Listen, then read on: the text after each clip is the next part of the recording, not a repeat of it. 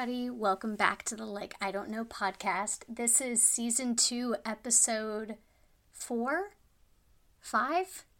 I really have to get better at keeping track of this, but you guys can enjoy either 4 or 5, whichever episode we're on. But I've kind of been teasing this big episode and something that I'm really proud of, and I'm finally getting the chance to sit down, record it, and talk about it with you guys.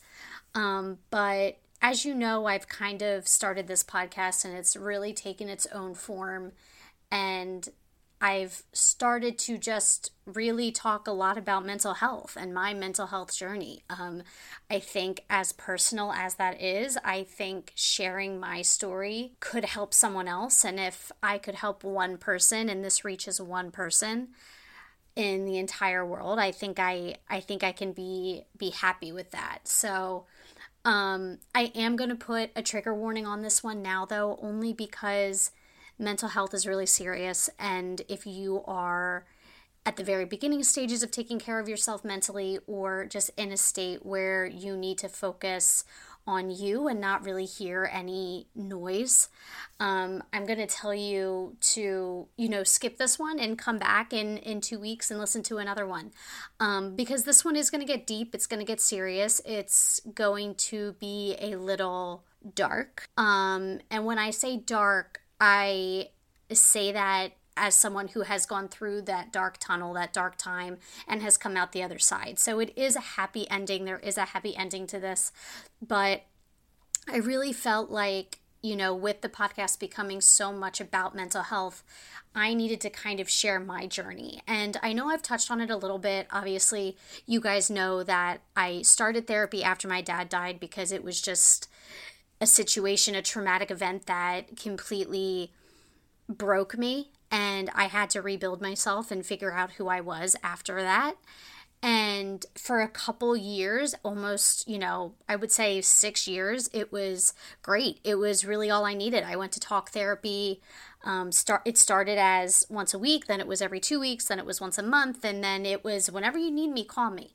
And I figured out very quickly that therapy for me, and what it looks like for me, is going once a month, clearing my head, clearing all the junk out of it, and just having someone listen. And that is so incredibly helpful and empowering. And I do not think I would be sharing this journey with you if I hadn't or wasn't in therapy. Sorry, whatever that was. But I don't think I would be sharing my story if it didn't have such an impact on me. So, like I said, have been in talk therapy for 7 years now, since it's 2023. And for a while, like I said, it really worked for me. It was really empowering. It was something where I thought of it as a reset. I was able to kind of recalibrate myself, and I was doing really well. And then I was 29. And I don't know, if you're 29, if you're past 29, if you're younger than 29, but for me, when I turned 29, it was like I just had this epiphany or this idea in my head, and I was like, oh my God, I'm not anywhere near where I should be at 29. I don't have a family. I've just broken up with the man that I thought I was going to spend the rest of my life with. I don't have kids. I don't have a house. I don't have a nice apartment. I don't make 6 figures. I don't do this. I don't do that. And I just started to kind of spiral and snowball. And I, joked around with people about it. I was like, oh, I'm not, not really in great shape, like this and that. Like, I just feel like I feel like something is missing from my life. And that kind of all came to a head right before I turned 30. And, we were celebrating this monumental life event in my family. My sister had just announced she was going to have a baby, and I don't love the phrase went off the deep end, but I really did. I just felt like I was falling down the rabbit hole in Alice in Wonderland. Like, I felt like all of this stuff was happening around me, and I had no control over myself or anything that was happening and how I felt about what was happening. And so I got really, really depressed. I went into a really bad depressive state, and for a while I was able to hide it. And I think that's the biggest thing I want to talk about, is that it's very easy for someone to hide how they're really feeling when they are as depressed as I was, because you just kind of put on a mask and you just smile and you keep going. But I mean, I'm here to tell you that deep down I was screaming for someone to just help me. And I honestly didn't know what that looked like. And, I didn't really know how to ask for help, or I didn't want to admit how much help I actually needed. And it got to a point where, right before my birthday, 1, 2, 3 weeks before, I was considering self-harm. And, I don't want to say that it got as far as, not wanting to be on the planet anymore, but I definitely was thinking to myself, oh, I could get into a car accident, spend a few days at the hospital, and I would get the help that I needed, and, it would be fine. And, or I could, the car was really the biggest thing for me. It was the biggest way that I could kind of do something about my depression. And that's when I kind of had a moment of, okay, no, I really, really need help. And I am very lucky in the fact that I have an incredible support system in my mom, my sister, and my friends. And I told my mom and my sister how I was feeling, and they were like, okay, well, we're going to get you help, and we're going to get you the help you need. And I wasn't really sure what that looked like. I am someone who struggles with body dysmorphia, and when the idea of antidepressants was introduced, I was very against it, because I heard it could make you gain weight. And as someone who has never really accepted their body and liked their body, that was a really big deterrent for me. I just didn't want it. And I've spent my birthday with two of my best friends, and I wasn't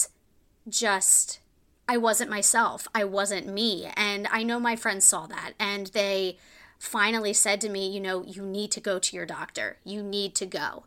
And as you know, the American healthcare system is not the best. It's not prepared to help people who need mental help. And so I found a psychiatrist, and unfortunately they couldn't see me for about a month.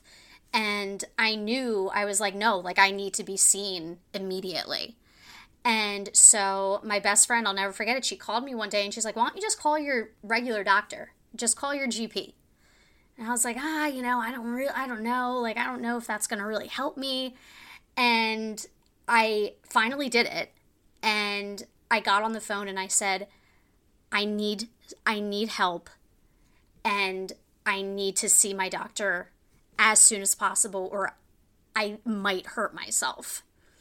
And that got everybody's attention, and that got me in for an appointment right away. But I mean, just the fact that I had to go that far it's awful. And it's, in my opinion, I think a huge reason why people don't ask for help sooner, because there's no bedside manner to it. It's like you have to advocate for yourself. And as someone who isn't good at advocating for themselves, I was just completely out of my element, because I'm someone who helps other people. I don't ask for help myself. And that's something that I have struggled with my entire life, and something that I work on. But I just remember when I went into the doctor's office, when you are asking for help and it's mental health related, you have to take this survey, basically, for lack of a better term. And it is this list of different scenarios and a scale from 1 to 5, and agree, disagree. And it's supposed to be a model of, or it's supposed to show where you are in, I guess, a depressive state. And I don't want to speak too much to that because I don't know a lot about that form. But I can tell you what it felt like for me was the survey. It was like, this survey is checking in on your brain, like what is going on in your head. And at that point, I mean, I was crying uncontrollably. I couldn't stop. I was sobbing. I didn't want to get out of bed. I felt like my brain was just on this constant loop and I couldn't stop it. And that was terrifying. And when I gave my survey to the nurse, she said, she was great. And she said, we're going to help you. I'm glad you're here. And I was grateful for that because I was so desperate and so depressed that like I didn't really think I was going to get the help that I needed. And I think that's another thing that people don't understand about depression is that when you're in that deep of a state of sadness and just continued sadness, you kind of lose all hope. And as someone who always sees the glass half full, that was a huge red flag for me. But it took me a while to finally admit, like, hey, I need to go see the doctor. So, like I said, I went to the doctor, I filled out the survey, I did all the things, and my doctor came in and she told me, she said, I don't love prescribing these to people. I don't love prescribing these medications to people. And I said, well, that's fine, but if you don't do it, I'm going to need to go to the hospital because I do not trust myself. And I'm not in a state where I feel safe in my own head. And that got her attention, and she, finally kind of saw how bad I was and wrote me the prescription for Zoloft. And that was literally the best thing she could have done. But what I will say, and what I think really sucked about that experience, is that the first thing she said to me as far as a side effect goes was, well, this can make you gain weight. And again, I've said this before on this podcast. I struggle with body dysmorphia. I don't love my body. I've never loved my body. So as soon as someone tells me this is going to make me gain weight, I don't want to be on it. And I was really proud of myself because I guess I was so desperate. I said, you can't tell me that or I won't take this medication. And that kind of jerked her a little bit. And, it was like, okay, like, no, you need to take this. Like, we need to see if this helps you.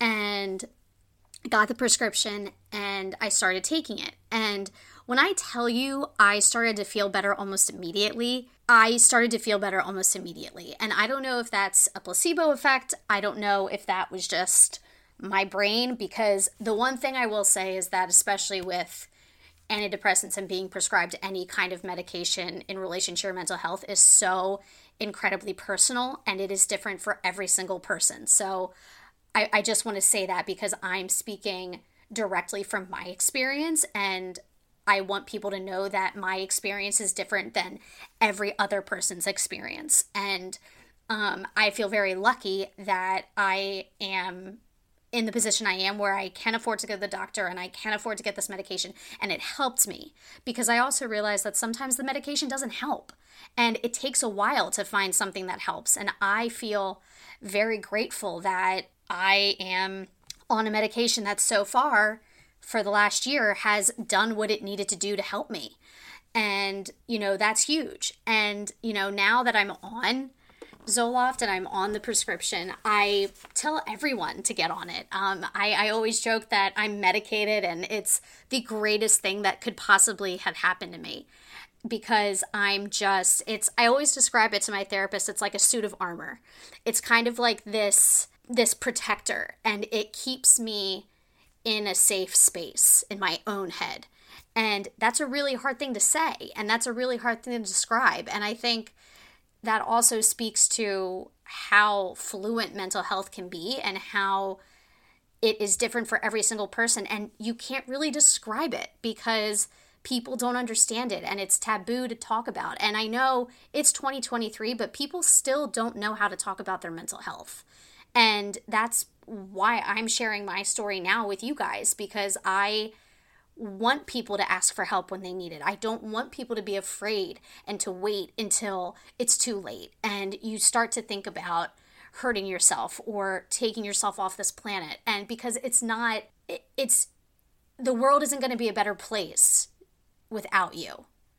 And people need you and people love you and you matter. And if sharing my story right now in such a public platform can help somebody, like I said at the beginning of this episode, then this was all worth it.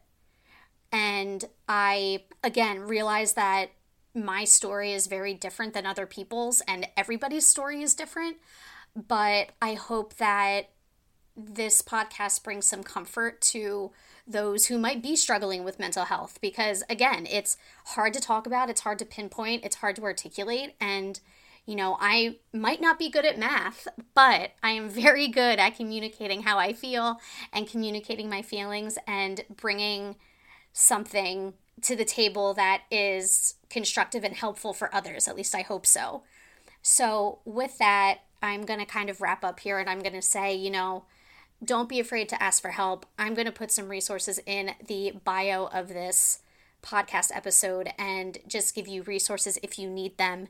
And, you know, if you do need someone to talk to, as they say, slide into my DMs, you know, just reach out to me.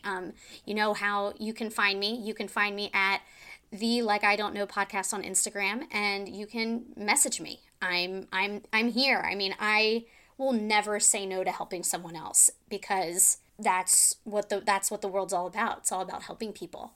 So I'll see you soon. Hi friends, thanks for listening. Don't forget to leave me a review, subscribe, give this pod some stars, and remember, you can listen anytime on Apple Podcasts, Spotify, or wherever you get your podcasts. And don't forget to follow me on Instagram at the Like I Don't Know podcast. I'll see you soon.